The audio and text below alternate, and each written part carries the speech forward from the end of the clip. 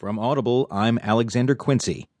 From the Wall Street Journal Markets section, Justin Baer writes, Trading at banks turns grim.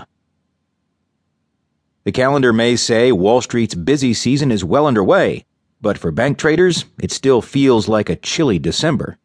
We're clearly not seeing that normal seasonality, Jonathan Prusen, Morgan Stanley's finance chief, said to explain the lack of the usual first quarter bump during an investor conference in